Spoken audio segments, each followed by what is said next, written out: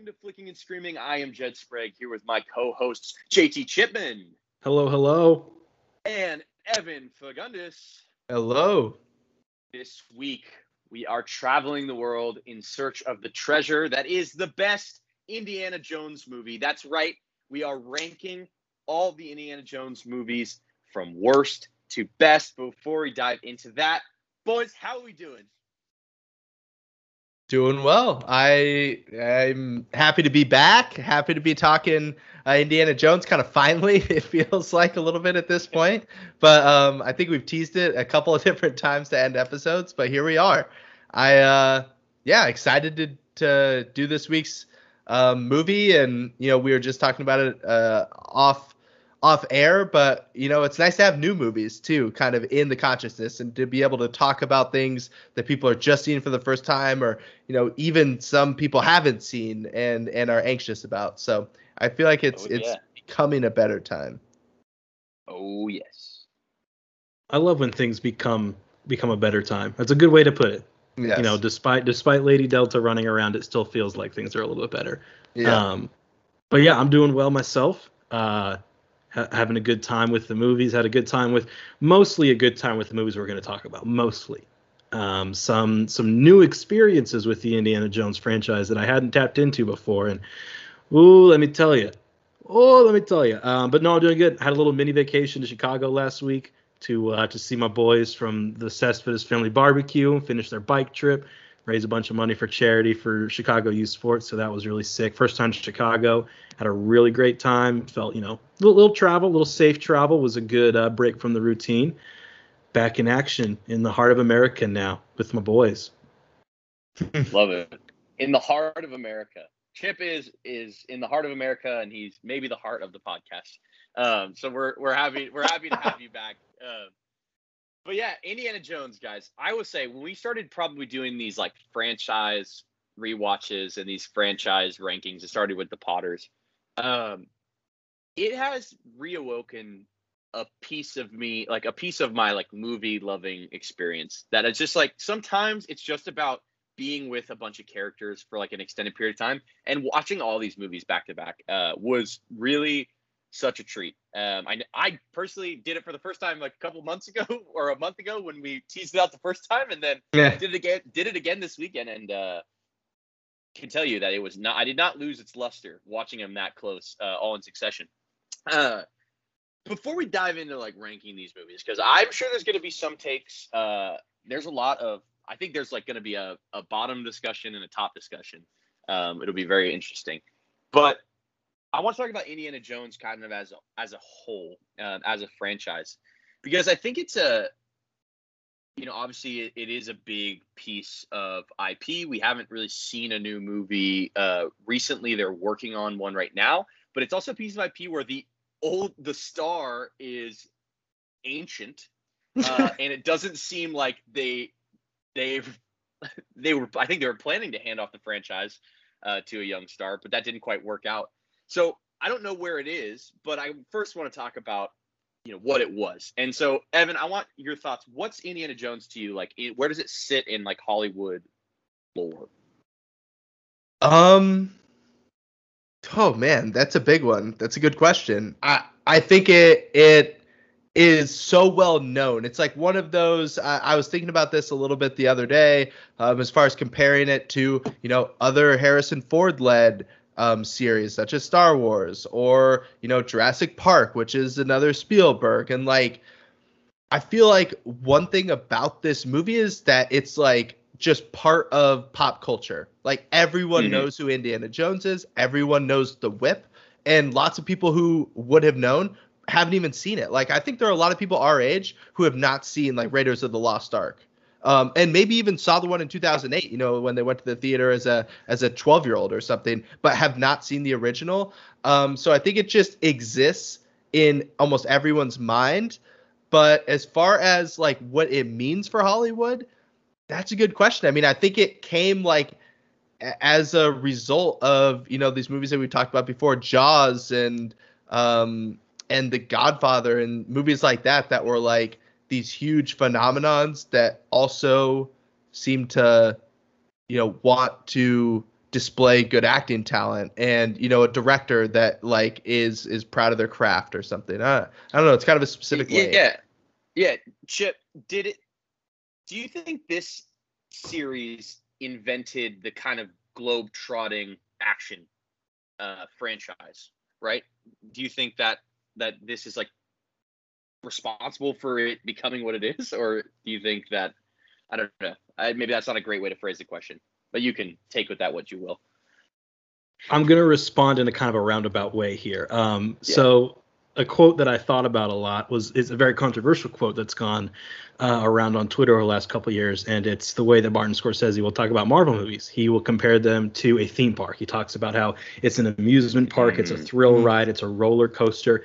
This feels like the best possible version of that. At least the early Indiana Jones is like the best possible version of a theme park, because it's got spectacle, it's got a lot of noise and a lot of fun. It's got set pieces every few minutes that are revolving and rotating, action, beautiful people.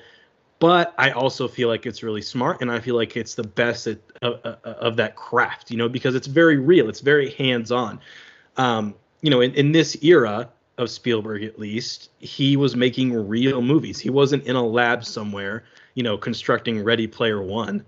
He was on the ground, whether in the desert. He was in the snake pit, whether it was filled with lizards or real snakes or whatever it is in Raiders of the Lost Ark. Like, this is the best possible theme park that you can go to when it comes to the films, to the moving pictures, to the cinema. And it's the blueprint, because every other adventure movie will try this. Every other adventure movie will try to have the rugged anti-hero who's a bit snarky and a little bit of an asshole, but still has that $1 million smile, right? Like, you look at every Hollywood leading man, even up to like Chris Pratt, who tries to do a lot of Indiana Jones things with a lot of his performances, and it just doesn't measure up, right? You have what did he say in Knight's Tale, right? To throw back to last pod, you have been weighed, you have been measured, you have been found wanting. Every movie that has tried to copy Indiana Jones has really been found wanting. You make an interesting point there, which is something that I find funny. Why at this time was America so obsessed with assholes? Because like I watch these movies and like I love these movies, but Indiana Jones is a fucking asshole. Like like he does a lot of shitty stuff, but he's so like, I don't know, he's so like somehow we're very endeared to him as a character. Do you think that's just faded away? Is that part of the reason why these like rugged anti-heroes don't maybe work as well? Maybe it's because they're not Harrison Ford, and that's maybe a completely separate discussion. But is it just because our fascination with like these kind of asshole leading men has waned?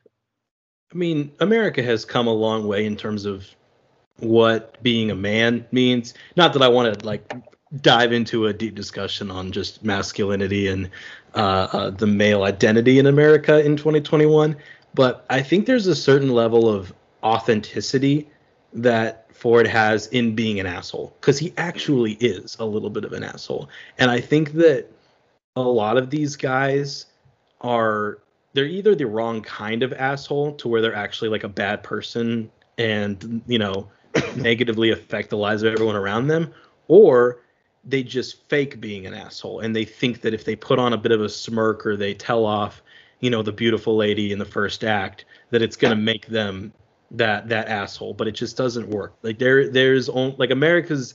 So Captain America had America's ass, right? Harrison Ford was America's asshole in the best way possible.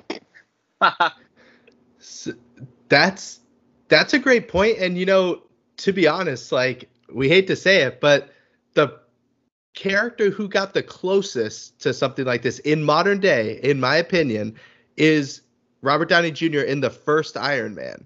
Okay, the like, first Iron Man. He has, and it's a different type of asshole. Like, Harrison Ford, it's hilarious to go back and rewatch these. I forget how much of it is actually centered around him literally just being like a professor.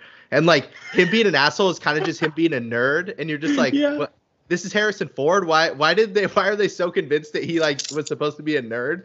Like, but obviously they're kind of playing on it a little bit at the same time. But Robert Downey Jr. is much more like straightforward, the type of asshole that we all can know and recognize, right? Like somebody who works for weapons supplier and dates a bunch of women and stuff like that. Like that's just like an archetype that we know exists. But that was kind of the closest to me. But I agree that there's not as much appetite anymore for people to like not be good people. And again, another Scorsese dialogue that is always started on social media is like bringing up all of his old movies and like, his main characters are bad people. That means he likes bad people. And it's like, not exactly, but it does seem like a lot of people watch movies nowadays through that lens of like, well, I can't relate to this character. They're not friendly or like they're not respectful. Yeah. That's really interesting. Chip, I love what you said about kind of like the idea of like American masculinity, because I think, toughness was a huge part of it being, like an American man back in the day. But at the same time, Indiana Jones inspired an entire generation of men to think fedoras were fashionable. So, like, you got to take everything comes with a bit of good and bad. I'm trying to think of where I want to go because I really am really infatuated with the idea of American masculinity. But like you said, Chip, that is probably a separate podcast. This is a dangerous path. It is a slippery slope that we could possibly be going down here, and I'm not afraid of it. I feel like we should almost temper our comments a little bit, but we all know what we mean. Our listeners know what we mean. I actually would like to have I think we should make an entirely separate episode on like masculinity in film, and like how it's evolved throughout the years. I think that would be a fascinating conversation. But we're here to talk and rank the Indiana Jones movie. So I want to know, do you guys have anything that you want to get on the table before we jump in and say what the worst one of these movies is? So I had never seen Indiana Jones and the Kingdom of the Crystal Skull before about 48 hours ago, as of recording, and wow. So I have friends, Evan, who have a shared experience to what you said, where they remember seeing Crystal Skull in theaters, and they think they've seen Raiders of the Lost Ark. They know some parts of it, and they can't say for sure if they've seen any of Temple of Doom or Last Crusade. So I have had the inverted experience to where I have avoided Crystal Skull as long as I possibly could. And that date finally expired where I could avoid it. That's pretty funny, actually, to just actively at a certain point. If you have Twitter before you've seen it, then I completely understand why you've probably been dancing around it. But I honestly just wanted to ask you guys, and this is probably too big a question, and again, question for another pod, but really quick off the top of your heads, without ranking them, like I was thinking a lot about like, let's put like Star Wars, Jurassic Park, Indiana Jones.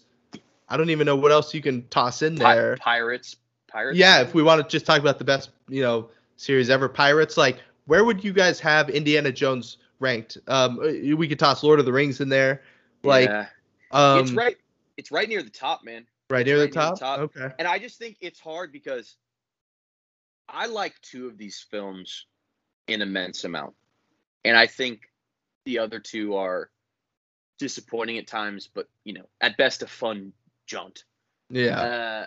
But like I think it's so attached to like my childhood, even to the point of like, going to Disneyland. That was one of my favorite rides. That ride was fire. And so like connecting that ride to like the experience of the movie, and like you had said, Chip, the movies are in a sense like an amusement park. And I think it's hard for me to separate too how much I love things versus how much my parents like shoved their love of things onto me. And this is one of the franchises that my dad and mom both agree they love a lot. So I have so many distinct memories of like tossing it on, on a summer night back when you used to watch cable and there was nothing else, you had to watch a movie. So it's got to be near the top. Like you said, I can't really quite like rank them in my head, especially if we start to throw like Pirates and Lord of the Rings in there. Yeah. That's like, man, becomes tough, but I mean, it's up there for sure. It has to be up there because, my first thought was, okay, Lord of the Rings is number one because it's 3 perfect movies, basically, or 3 really close to perfect movies. But then it's like The Hobbit is in that universe, and it's very clearly supposed to be part of, how Star Wars did 3 three prequels, like we consider that all in the same universe. So that knocks down that saga a peg. So do the Hobbit movies knock down the Lord of the Rings movies a peg? Because if so, there are two amazing Indiana Jones movies, and then at least one like somewhat defensible and enjoyable movie. So like that's a better winning percentage than some of these other franchises are putting up. I don't know. Do we want to have just a brief moment where we say what we think about 5, if 5 should happen? Are we worried about 5? I would like to talk about that a little bit, like more once we talk about probably Crystal Skull. Sure. I think that's part of that conversation. One thing I will say about this movie and like its importance in like my life is I absolutely love history as well. Mm-hmm. And I think like to an extent, like this kind of like toxic archaeology, which like if you read like what the archaeology community thinks about Indiana Jones the franchise, I think it's like the worst thing that ever happened to archaeology as a profession and a practice. I've always loved like this idea of like he's almost like a modern day pirate, right? He's like a swashbuckling adventurer that travels and discovers like old hidden secrets. One of my favorite video game franchises ever is Uncharted, and I mean it would be impossible to argue that it's not directly inspired, the Nathan Drake thing and making direct ties to the past. And yeah, I mean National Treasure doesn't happen without Indiana Jones, and we've talked how much affection we have for National Treasure. Yeah. You could say that Nathan Drake might be the closest we've come to like an actual leading man that is somewhat reminiscent of Indiana Jones, because I love the Uncharted franchise too. I've played all 4 games and they fucking rip. I wonder, so that'll be interesting. It'll be interesting to see how Tom Holland fuck off tries to play Nathan Drake. I don't want to talk about it. But yeah. Very, very interesting. That was a great question. To get back to the original question, that really made me ponder things. Are we ready? Yeah. Let's get into it. Yeah. Number 4 is Temple of Doom. Temple of Doom is pure trash. No. Absolute trash. Can't stand that movie. It is the worst one of them all. No. 1,000%. No. 1,000%. No. What? Oh, No. all right. So let me hear. What's your beef with Crystal Skull? I want to get it out there because obviously I know it's not a great movie, but let's have that conversation now because I have takes kind of in defense of Crystal Skull.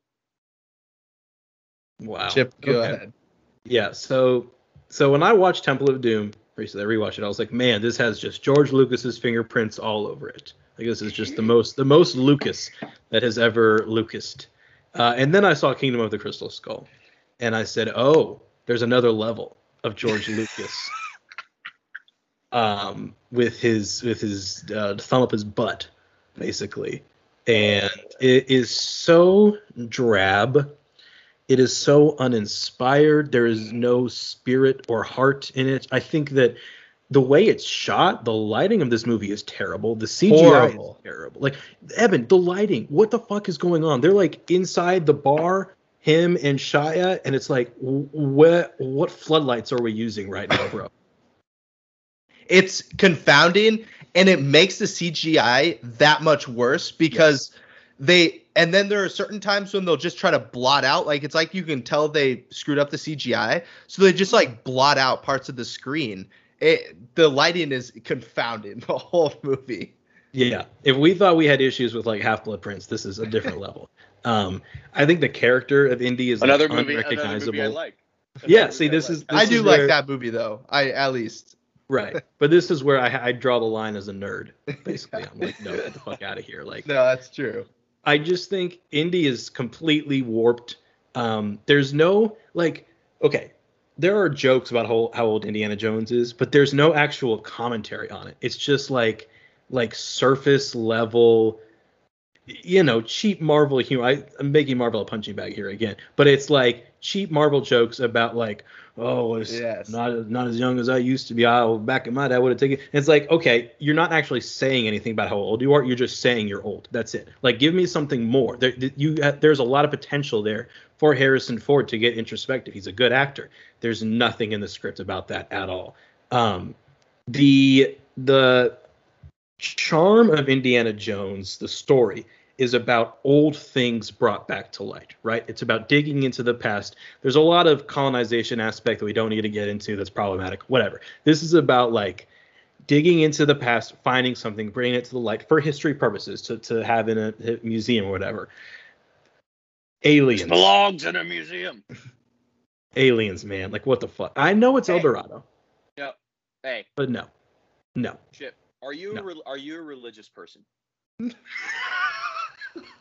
That's a HIPAA violation. No. I am not at this point. I'm just kidding. I am interested. I am interested in some religious things still because I have a lot of my background. So it interests me, but I don't live my life to a religion, I guess. Okay. I respect and understand that as a fellow Catholic school boy who probably is in the exact same boat. But just hear me out. It's like in The Last Crusade, which is a movie I like very much, Jesus exists and the Holy Grail exists and there's a knight that's been living forever waiting for the next guy to like protect the Grail. But like aliens is where we draw the line? No, yeah. No, we don't draw the line at aliens. He said yeah. Like, come on. Let's fucking like get over it. Like aliens, it was a choice, and I actually like it because it plays on the whole like aliens help build the pyramids and all that other kind of crap. Sure.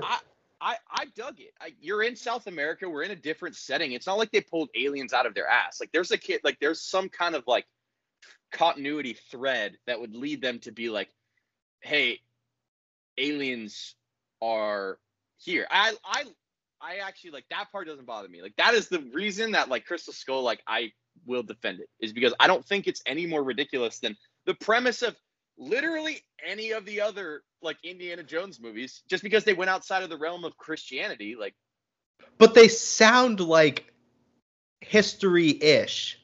Like if that can be like, I completely. What you're telling me is you don't believe in aliens. That's what you're telling me on this podcast right now. Even if I sort of did, like, I know there are like random old pieces of art and stuff in museums. I've seen that, and like that's tangible to me. Like I can touch that, or don't touch in museums, but like you can see it, and somebody can feel it. Like it's a real like thing. And even though lots of these are like manufactured from myths or whatever, it still feels like it's like something that could be buried in a temple underground, blah, blah, blah, versus like, it just seems like they could have found another one of those, right? Like, why did they have to go to aliens? There's probably like 100,000 myths out there that they could follow to be like, there's this, fucking rock in some tree that was like, blessed by whoever, in 1200. Like, I don't know. It just feels so like it is very Lucas-y. And that meshes so much better with who Indiana's character and persona and like things he cares about, right? Because he cares about preserving that history. I don't feel like he cares. Like they make him a fucking like he's in the CIA at one point in the flashbacks, right? And it's like, oh, since when was he like spying on the communists, right? And this isn't even me being political. That's sick though, because okay, first of all, I there's a lot I gotta cover. Evan, I mean, the Louvre curator that listens to our podcast is furious that you told people to touch things in the museum. I know. I really put a disclaimer in there. Yeah, at the beginning. Flicking and screaming does not condone the act of touching any artifacts in museums. No, but I just think like I just think like assigning mythical or like assigning like unhuman like natural powers to like potentially like, I don't want to go to hell, so I'm sorry, God, but potentially fictitious historical artifacts like of the Holy Grail and the Ark of the Covenant. Mm-hmm. How is that any different than being like, oh, the reason that they were able to build this city of gold was because of the knowledge that they were given by a superior alien race? Like it doesn't feel different to me. And him being in the CIA is fucking sick because he fights the Nazis twice as like an independent force, and he literally is like, I hate these guys, and I love the Nazis as villains. I was gonna say I love the Nazis. I love the Nazis as movie villains. Sure. And then I love the fact that the Russians are the villains in this one. It makes perfect sense. It's like Cold War era. It's just an evolution. It's amazing. It definitely went to the Rocky IV school of Russians and storytelling. It's just like, total Red Scare. Like they literally are driving through a college protest and it's like better dead than red. And it's like the movie is taken directly out of like the 1980s basically, and like the 1970s, and all the weird anti-communism stuff, and making the it does the same thing with the communists as the Nazis, where they look like bumbling idiots the entire time. But I just like the fact that it feels so much more like, I don't know, this to Crystal Skull. Let's just say Indiana Jones the video game, right? Like Raiders, Last Crusade, and Crystal Skull to me feel like the three main titles.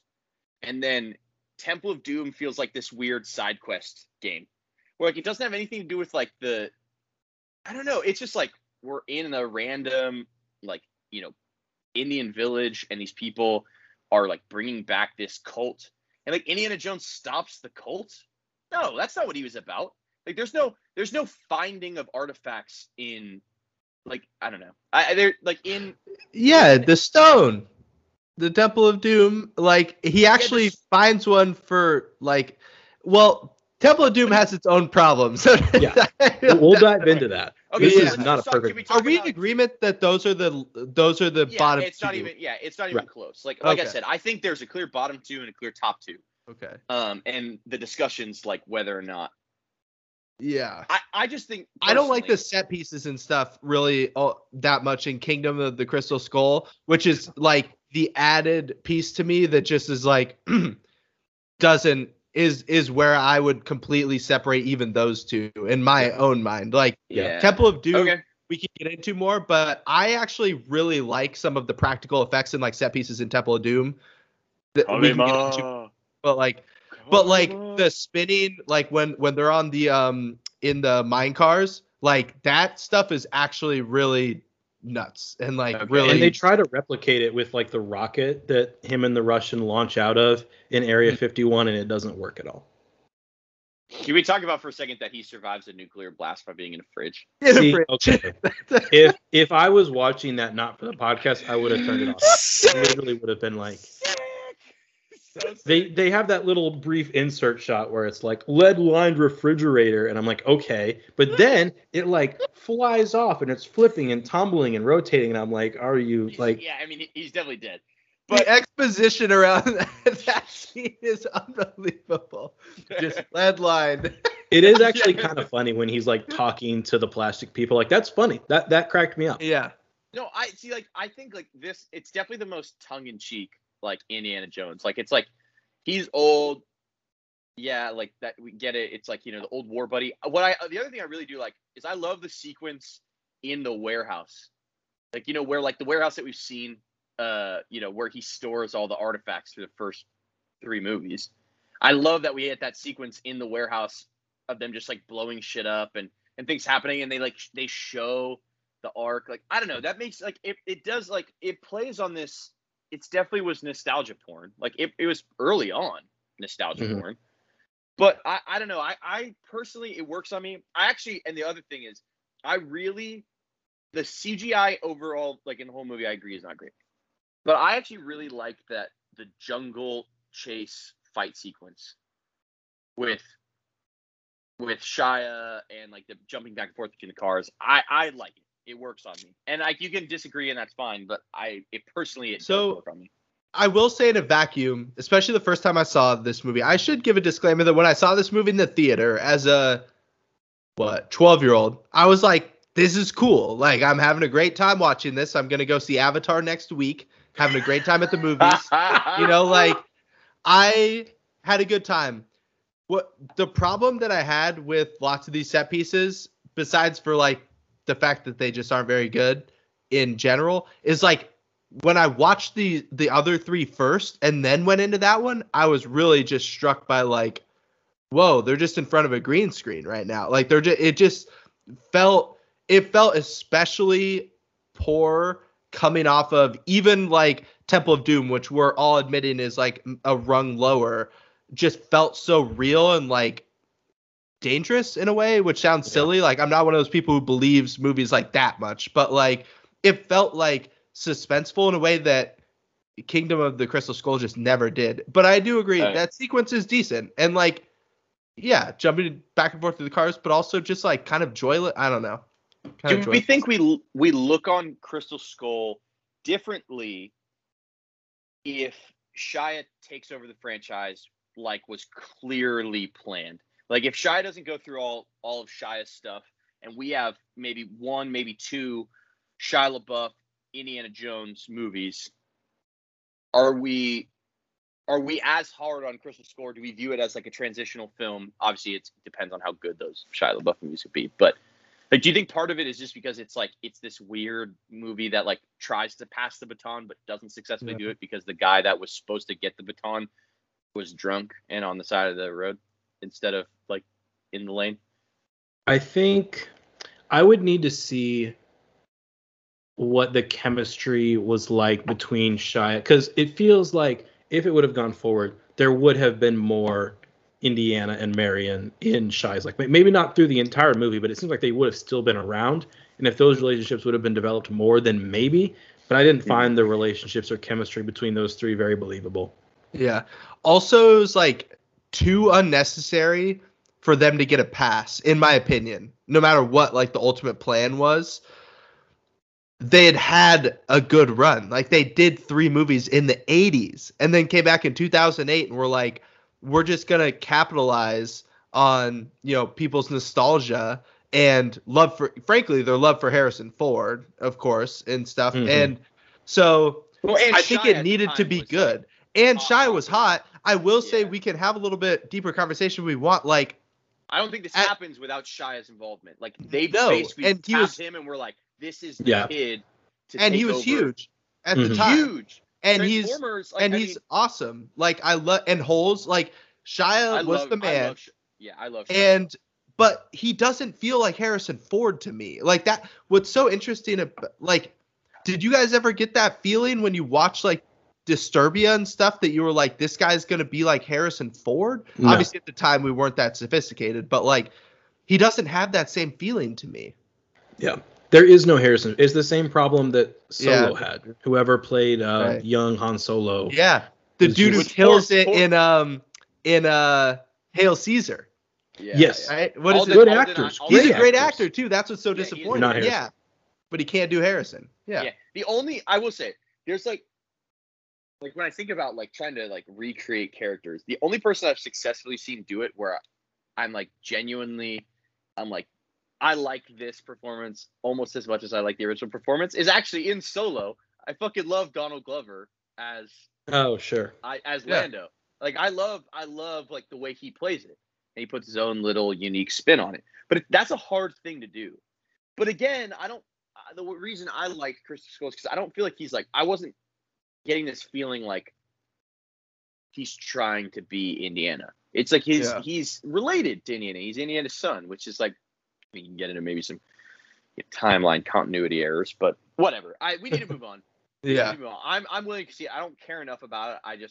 This is more platform for me to get out some of my like. I don't think Crystal Skull deserves all the hate, especially from a story perspective. I agree. The lighting, CGI, like all that crap. Maybe they didn't need to make the movie. They definitely don't need to make 5. But we all right. 2 minutes on that because we did need to talk about that shit. Thoughts on 5? The cast is amazing, and James Mangold is directing. So I am hesitantly in. Yeah. I have no idea. Like if Logan didn't exist, if James Mangold hadn't made Logan, I would be out. But from what I saw what he did with Logan, if you just make Logan with Indiana Jones, cool, I'm in. Yeah. because of Kingdom of the Crystal Skull, I'm like, sure, why not? Fuck it. They've already soiled. To me, they've already soiled it. Yeah, and it's still an amazing series. Like that's what I like. The original 3 Star Wars movies are incredible, and I will fight people on that. It doesn't take away from the fact that they fuck things up beyond that, right? Like those two things can happen at the same time. And I think that's what's happening here. So it's like, hey, if they want to come back and try to make $500 million, at least they hired good people. And like, yeah, I'll for sure see it. And probably, the day it comes out, like, let's have a great time.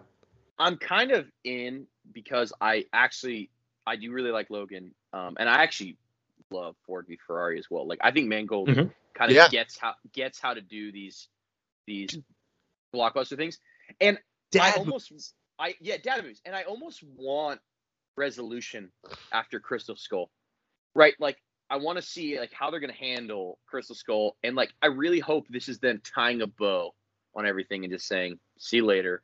We'll give you the nostalgia porn that you want. Like, but we're going to, I trust Mangold's going to treat it with care. I agree with you, Chip. I'm hesitantly anticipating it. Yeah. And I'm excited for Harrison. Like, of course he's cashing paychecks. No doubt about it. Blade Runner 2049. But he seems to care about these things. Like, he seems to care that, like, he's a part of these things that he considers to be important for some reason. I think he is the thing. Like, with interesting about Harrison to me is like, he's not. And this is gonna sound crazy. I don't think he's like the greatest actor in the world.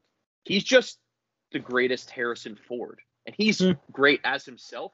And I think like these iconic characters like Han Solo, Indiana Jones. I'm gonna get crucified by our listenership for not remembering his the Blade Runner character's name. Deckard. Thank you for sake. But these are pieces of Harrison Ford's soul. Yeah. In he's my a movie mind. Star. Yeah, he's a movie star. Yeah. Right. Yeah. He's not an actor. He's a movie star, and I think he does care about like these pieces of him that he's put out into the world. And so, I mean, like I said, I'm hesitantly excited, but we agree. Crystal Skull is 4th. And Temple Doom, but like much lower than the other two. 100%. I mean, yes, I do agree. I will say the last 25 minutes of Temple of Doom just gets me going because it's like one of the most action-packed like finales of a movie.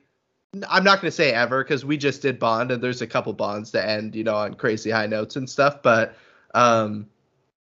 it's pretty wild, the set pieces that they pull out like back to back to back to back to back. It's like hop out of the mine shaft. Now we're on the bridge. Now we're like, it's like just one after the other, like massive set pieces. But yeah, we can definitely move on. They're a step below.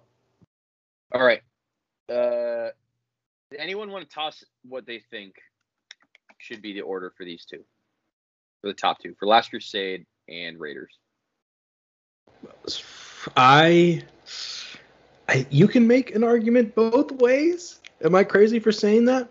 I don't think you're. I have Raiders and like 3 inches. I'm not going to say an inch. I have about 3 inches, but it's in the 100% in the ballpark. I have Last Crusade. I have Last Crusade as the best one. Whoa. Okay. This is so Jed. Well, Last Crusade brings me the most joy. Yeah. I think Sean Connery is a fucking incredible addition to the franchise. Totally. I think it's such a cheeky back and forth between him and Ford. I love that we get back to the Nazis. I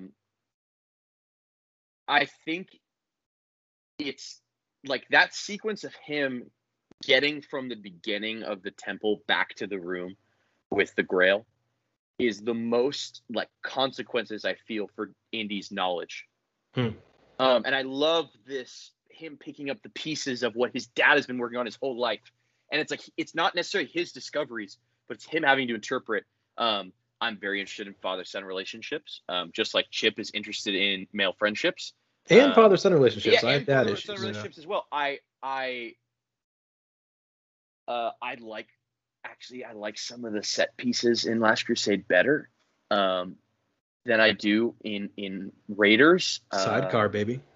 And I like the I don't know. I like the way that overall that Last Crusade makes me feel. I actually think very successfully done flashback sequence in the beginning. Like, that's like the Boy Scout. Yeah. Yeah, it's hard to do, right? He's he's like an Eagle Scout, and he finds these guys, robbing a, historical artifact in Utah. I like that we get a little bit of that backstory. I think it does kind of shoehorn that belongs in a museum thing. I do think it's funny too that he bases his entire persona and looks off of one experience with like what is perceived to be a bad guy. He's like, I'm going to steal the entire way you look and talk, but have my intentions be pure. Yeah. I also love that they like shoehorn in Harrison Ford's chin scar. Also, also great. But for me, Last Crusade, because I think at the time, right, this was the last one. This was supposed to be the last one. They resurrected it. And I think we've always talked about how hard it is to end franchises. I personally don't think, like, let's go Star Wars, right? Return of the Jedi. I don't think it's actually that interesting of a resolution I think those 3 original movies as an entire story arc are great, but Return of the Jedi is third of the original 3. And there's a lot of movies between trilogies that it's hard to bring it back. That's also part of the reason that I think Temple of Doom is really disappointing, is because the second movie in a trilogy has so much freedom to like explore and do whatever it wants, and it really lets it down. But I think that Last Crusade is it has the great addition of, sorry, I've been rambling. I let you guys talk. It's got the great addition of Connery. I think it's got a wonderful back and forth among a lot of the cast, bringing back the Nazis. Fuck yeah. I think it's got my favorite Indy using his knowledge to beat kind of an old school puzzle sequence. And so all that culminating together, like, this is the most invested I am in Indiana Jones franchise, is Last Crusade, because I think from the beginning, you know what Indy is about. You understand his motivations for why he's taking this task on. I love Raiders, but obviously they have to introduce the character. They have to do all these different things, and I think I'm just in it from the get with Last Crusade, and that's why that tinge above for me. It hits the emotional notes so well, better than any other Indy movie. And it's hard to hit emotional notes in the first movie when you're actually meeting the character. But now that you're 2 movies deep and you've got some more backstory, both with a prequel and because Temple of Doom was a prequel, I believe, to Raiders, by technicality. So I guess you're right. Yeah. Which is another knock against Temple of Doom, is like, why are we doing a prequel? It also seemed like it kind of undid some of the things in Raiders of the Lost Ark. It was like, in Raiders, Indy is so like, oh, this is a myth, like religion, blah blah blah. It's like, man, you've seen some things in Temple of Doom that would make you think. Yeah, and why did it have to be a prequel? I'm very confused about that. Yeah. I agree. Again, I blame. If anything goes wrong with this series, I blame George Lucas. It's just he's a very easy. I think it's easy to blame George Lucas for a lot of things. To be fair, George Lucas, like, if originally Indiana Jones went the way he wanted, and this information all comes from Rewatchables on the Ringer, which did a wonderful episode about Raiders of the Lost Ark. But his name would be Indiana Smith, and Marion would have been like 10 years old when they first met. Yeah. George Lucas is creepy, man. I mean, there was something wrong with that guy. The biggest, I mean, besides for the original Star Wars, like and American Graffiti, like the biggest like thumbs up for George Lucas is the fact that all these like super famous, amazing filmmakers are all like, I want George Lucas's input. It's always so wild. Like Coppola, Spielberg, all these dudes are like, I'm not putting out my movie until I hear what George Lucas thinks I should do with it. Like, it's so funny. But do you think that like they like that because he's just like, I think he's such an idea guy. Like, he's got such great ideas. It seems like his head is filled with this shit. On a grand scale, right? And so once you are able to filter through him, like as a third party, it's incredible. But if you just give him full creative control, you get 30-minute monologues about sand.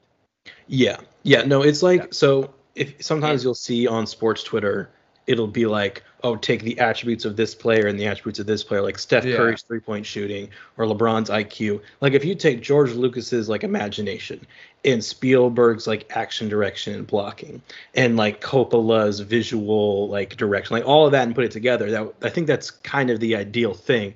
I think sometimes though there's not the proper balance that's struck between the three and between some of the other guys that they've got running around in their little rat pack, and it's a little bit frustrating. But if we want to keep talking about Last Crusade, like let's do Crusade, and then we'll talk about the argument for Raiders first, because I think we got to put out what the argument for Crusade is in totality before we put it up against the juggernaut that is the thing that started the series. Yeah.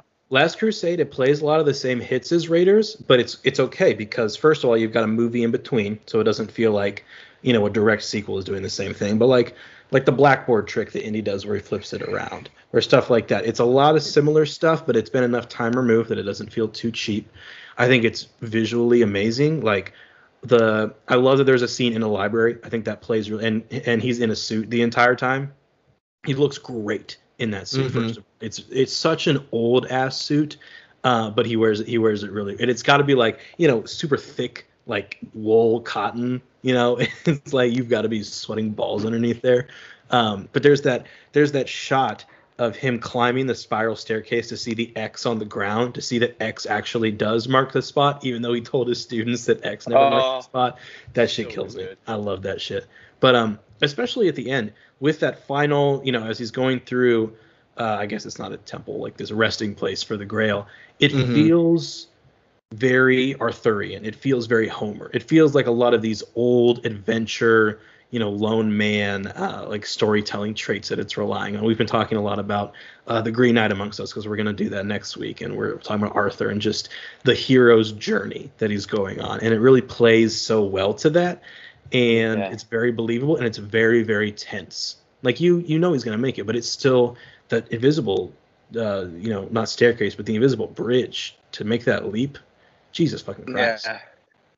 So the other thing I really love about this movie, actually, too, which you kind of reminded me of, Chip, is the idea of Indy as like a crusader, like protecting history, and like in this movie, the Crusaders, seeking out the Grail and deciding to protect it from the world, right? Like protecting this history. And so it's almost like levels to, like historical artifacts. He's not just like in the first one, like discovering something that no one's ever discovered. He's discovering this thing that people have been protecting. Right. And when he gets into the room, the knight says, "I've been waiting for you." Yeah. Like I have been waiting for you to be here, to take over my post, to protect this thing. And everything we know about Indy as a character is that that's what he's trying to do. Is he's trying to protect these artifacts. He's trying to put them into museums so that people can't use them for personal gain. Right. Yeah, Evan, we got to hear your thoughts. No, I was just, if we're gonna stay on last, like, I mean, the biggest thing I had to say, you guys have covered a lot, and I actually do really appreciate the emotional heights that this movie reaches, and like really do think that with these two at the top, these two are the most like copied, I guess you could say. Like when I was rewatching this, it made me think a lot of I just saw A Quiet Place Part 2. Well, I guess about a month ago in theaters. But the whole opening sequence, for anyone who hasn't seen it, is a flashback. I won't go much farther than that for spoiler purposes. But like it felt so much like this movie. Like it's just kind of being able to like the characters, the world. Like let's just hop into it. We're not going to give you any context. We're going back. Like it's just a very free-flowing way of being able to make these movies, which, like you guys are saying, you're not able to do in the first one quite as much, just because you do have to do a little bit more explaining. But the one thing that I will say is the Ford Connery chemistry is just awesome. Yeah, it's just amazing. Like they literally seem like I'm not going to go full on and say they seem like a father and son, but they seem like two people who have history and have a reason to have like these bicker fights and things like that. Like it seems so organic. And the way Ford actually is able to play flustered around him when he breaks back into the castle where he's being held, and he's like, "Oh, Junior's not dumb enough to bring the diary back here." And then he goes, and then you see his face like go ghost white, and he's like, "Oh my God, like you did bring the diary back." Yeah.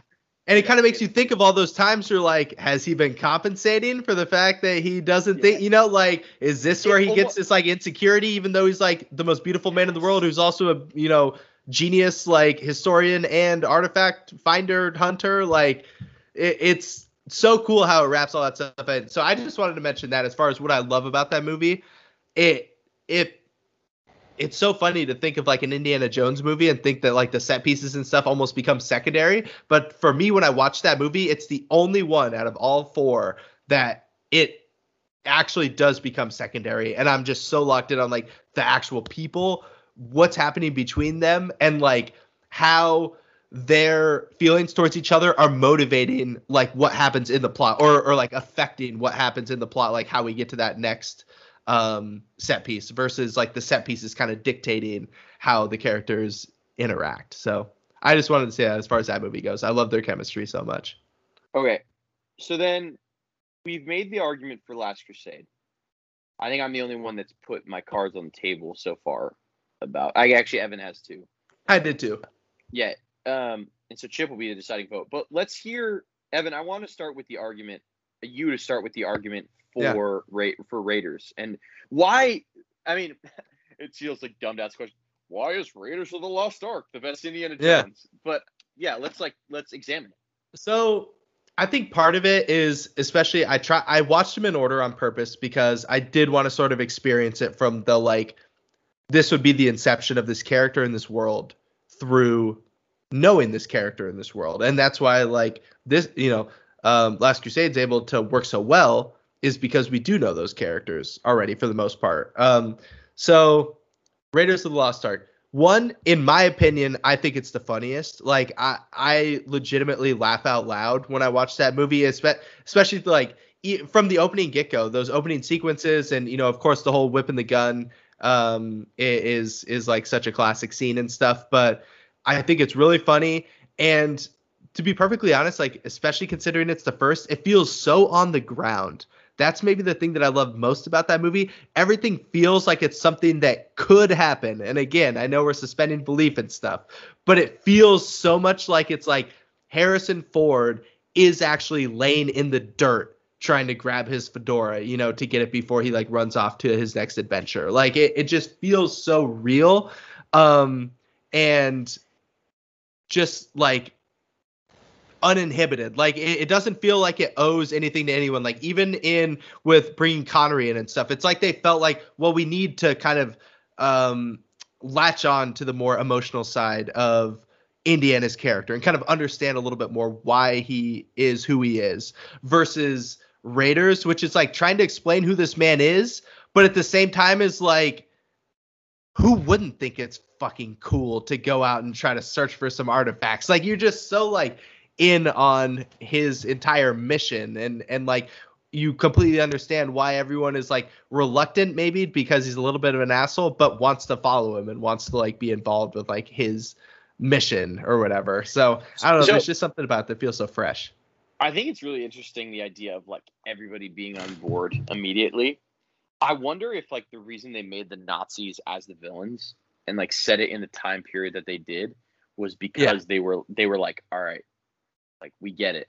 Like it's a stretch to ask audiences to be like interested in this guy that's finding these like ancient artifacts. So like, we need to give him like, all right, how about he's fighting the Nazis? Like, do you feel don't have to ask anyone why they're bad? I love the decision, especially because like, and we don't, Spielberg is obsessed with World War II and like how it changed like American culture, and American culture coming out of World War II was no one ever is going to have to ask why the Nazis were bad. And so he was like, you know what? I will not have to explain my villain at all. I hardly even have to explain their motivations. We know that if the Nazis are involved, it's some evil shit. So I also love, here's Harrison Ford.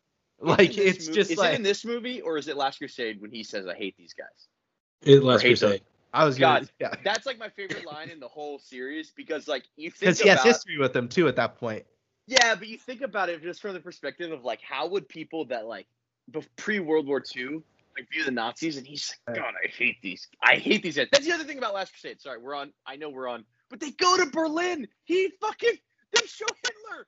Hitler signs a book. I mean, come on, it's so good. It's absurd. I can't believe that's again. It's great because it's like, oh, it makes Hitler look like an idiot, right? It's like, oh, this guy's super evil, but somehow Indy gets in his head enough to where he signs the thing that he's looking for. Just makes him play the fool.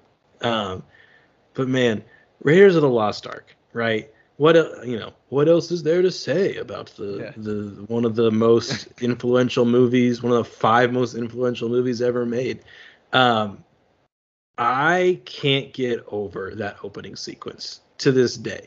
It is so smart and so apparently expertly crafted in the blocking, in the visual direction, in the storytelling, in the character development without even any words being spoken at first.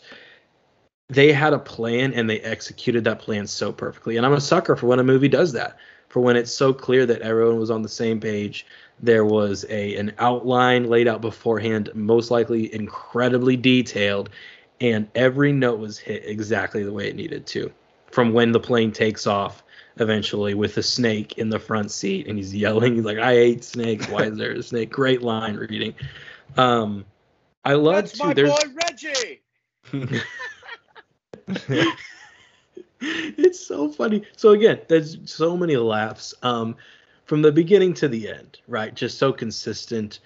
There's a lot of like great visual things that are going on, like the wild red orange of the sunset as they're digging, and then all of a sudden the entire sky is blue and black and there's lightning, and it's like, what the fuck just happened?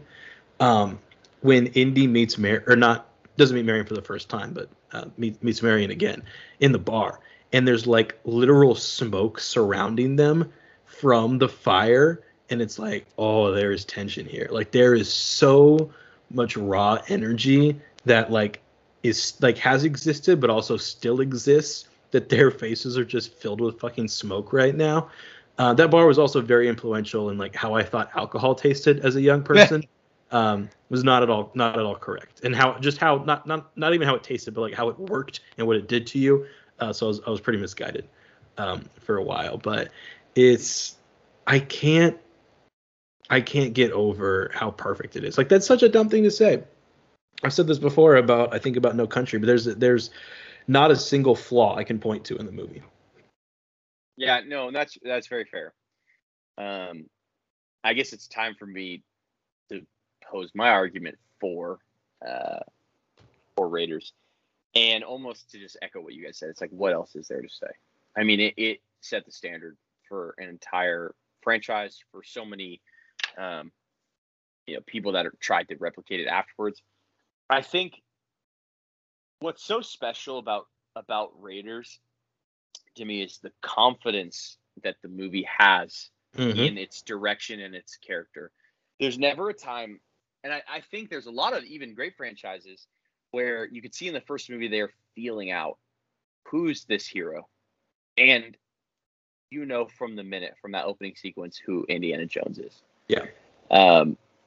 And I just absolutely love that about it. Evan, fun fact, did you know that all the external sequences at the college were filmed at University of the Pacific in Stockton, California? I did not know that. Yeah, because oh my God, how did I not know that? I grew up 2 blocks away, just to give Chip and our audience some Evan background. played for Pacific Little League. They kicked our ass every year in. But 2 blocks away from University of the Pacific. I grew up walking to campus. That's crazy. How did I not know that? The campus is all brick and ivy, very much like kind of old school East Coast. So it's actually in quite a lot of movies from like the 70s and 80s, external shots, because they would just drive up and in the case of Indiana Jones, the filmmakers were based in San Francisco, so they just drove straight east. But sick. I mean, everything about Raiders is innovative, confident, technically sound. It creates this character. It creates this IP that we've spent the last however long, I can't even, definitely over an hour talking about. I almost feel like the argument for Raiders is that there is no argument against Raiders. That's what I was thinking when Chip said it's perfect. I was like, yeah, that's true. Like the best argument for it is that it's like, what is the argument that you're going to make against it, sort of thing. Like, what are you going to say that it's lacking? For every great thing about Last Crusade, you can just come back with, oh yeah, well, Raiders is perfect. It's literally nothing against Last Crusade. It's like, this is a perfect fucking movie. Yeah, I think like I've stated, I think the reason Last Crusade is what I would choose as my number one is because it takes that formula, and it absolutely perfects it. I would akin it. It's akin to the same reason that I could potentially get a lot of hate for this. Goldfinger invented the modern Bond formula. It wasn't Dr. No. It wasn't From Russia with Love, which I think From Russia with Love is, in my upper echelon, and we can rank the Bonds later. But it's not that. Goldfinger invented the modern Bond, but that doesn't make it my favorite. My favorite is what perfected it. And that's how I feel about Indiana Jones. Raiders invented it, and I feel like Last Crusade perfected the formula. And I think that I could stand on that leg a little bit stronger if there were more movies, which feels like dumb to say. But that's how I feel. And that's why I personally would put Last Crusade number one. Is there anyone with me? No. I swear it's really close, but it's just hard for me. And I went into this thinking like, don't just have your mindset on Raiders being number one. And I couldn't get past it. Yeah. Yeah. I came in like in my notes, Raiders is one. I will admit, I said there are arguments both ways, and there are, and there are days where I'm going to want to watch. There are many days where I'm going to want to watch Last Crusade more than Raiders of the Lost Ark, depending on where I'm at emotionally. But man, I can't get over it. I think it is so expertly directed. That's the thing, is the direction of Raiders is impeccable. And I just love to nerd out over it. I think I've talked about it before, both maybe on the pod, maybe offline.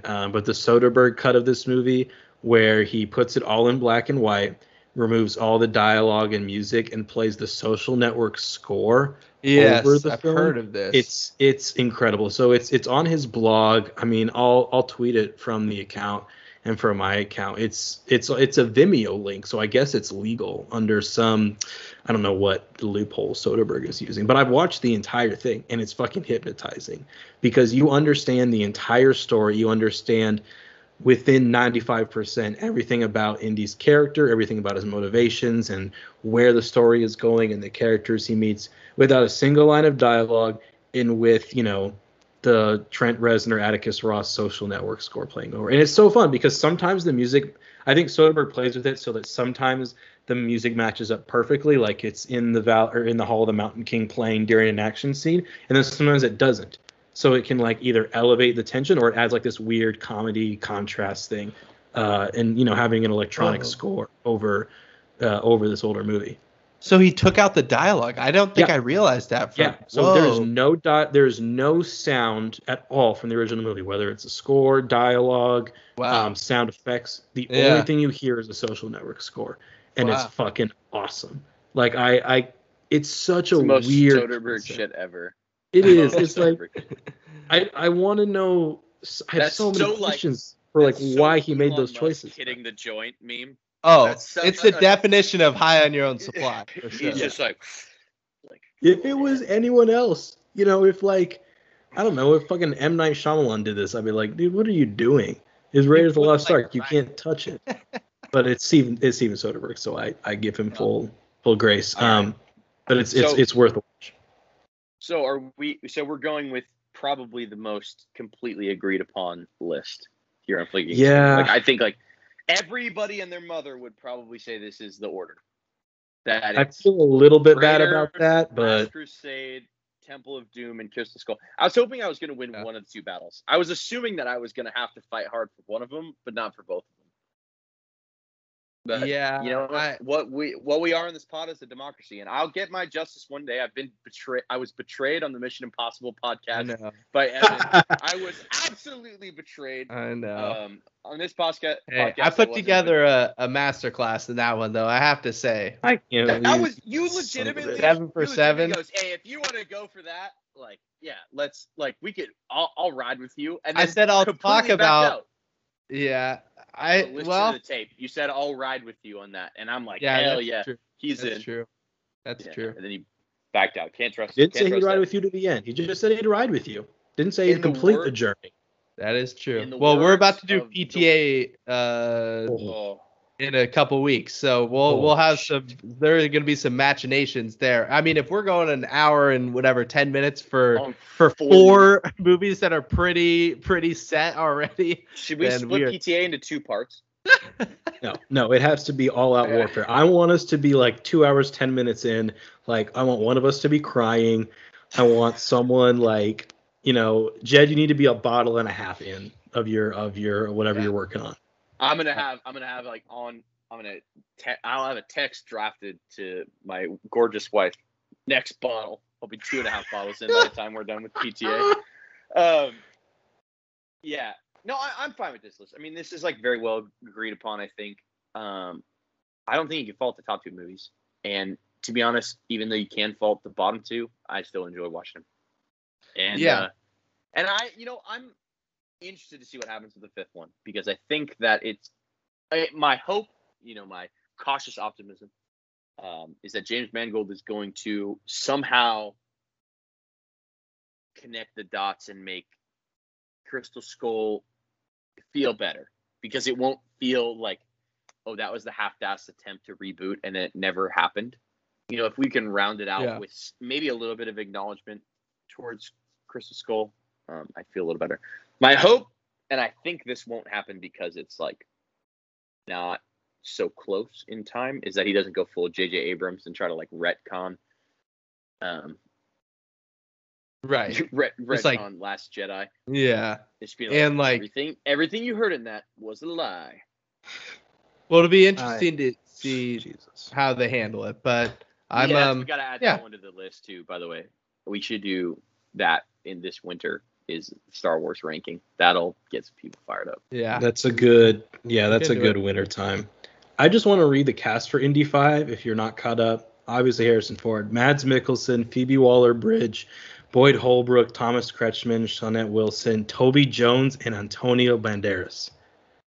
Oh, bro, That's a good cast. That's a good cast. You could have fucking stopped at Harrison Ford and Mads Mikkelsen, and I'd have been like, Yeah. I'm in.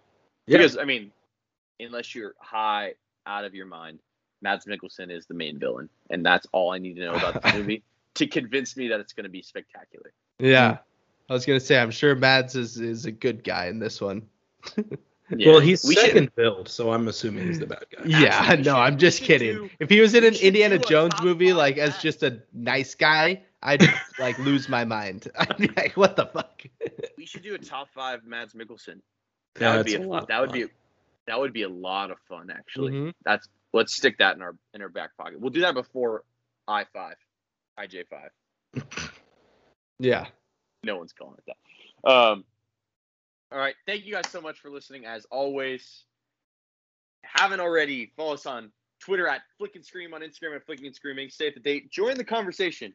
We are sorry about the inconsistent release schedule the last couple weeks. We're going to get back on it. You know how summer break goes. Everyone's on vacation. Everyone's doing their own thing. Evan's frolicking the earth. We're just Oh boy. Yeah. I'm all about frolicking. I love Chips frolic. the beating heart of America. That takes a lot out of you. Sometimes you just need Yeah. a break. Speaking we'll of be back. frolicking, next week. Yeah. Ooh, good frolic. Next Good transition. week with a brand new movie, The Green Knight, a Flicking and Screaming favorite studio, A24. We all saw this in the movie theaters. They're back, baby. I can't wait to talk about this movie. We actually had a little bit of a preview discussion before this podcast. There's a lot to talk about. If you There's so haven't seen this movie yet, and we're going to tweet this out as well, but next Thursday, the 18th of August, A24 is doing a virtual screening. So if you're uncomfortable going to a movie theater, which I do not blame you in this time, or you just haven't been able to make it to a movie theater, you can watch this movie in your own home via A24's website. Go on their Twitter account or Instagram account. You'll be able to find the link. You can purchase a ticket for about the same price as a normal movie theater ticket, and screen this movie in the comfort of your own home. Please watch this movie. Spoilers. I think we all really enjoyed it and are excited to talk about it. So, any parting thoughts on Indiana Jones? Any forward-looking thoughts for Green Knight next week, guys? Stop trying to be Harrison Ford. Be yourself. That's my advice. I know the actors are listening. I will never stop trying to be Harrison Ford, personally, in my own personal life. But the actors should stop. Yes. If you're a fan of the adventures of Indiana Jones, then next week join us for a modern adventure. Love that, Evan. Flicking and Screaming, Jed Sprague, Evan Fagundes, JT Chipman. Have a good one, everybody. See ya.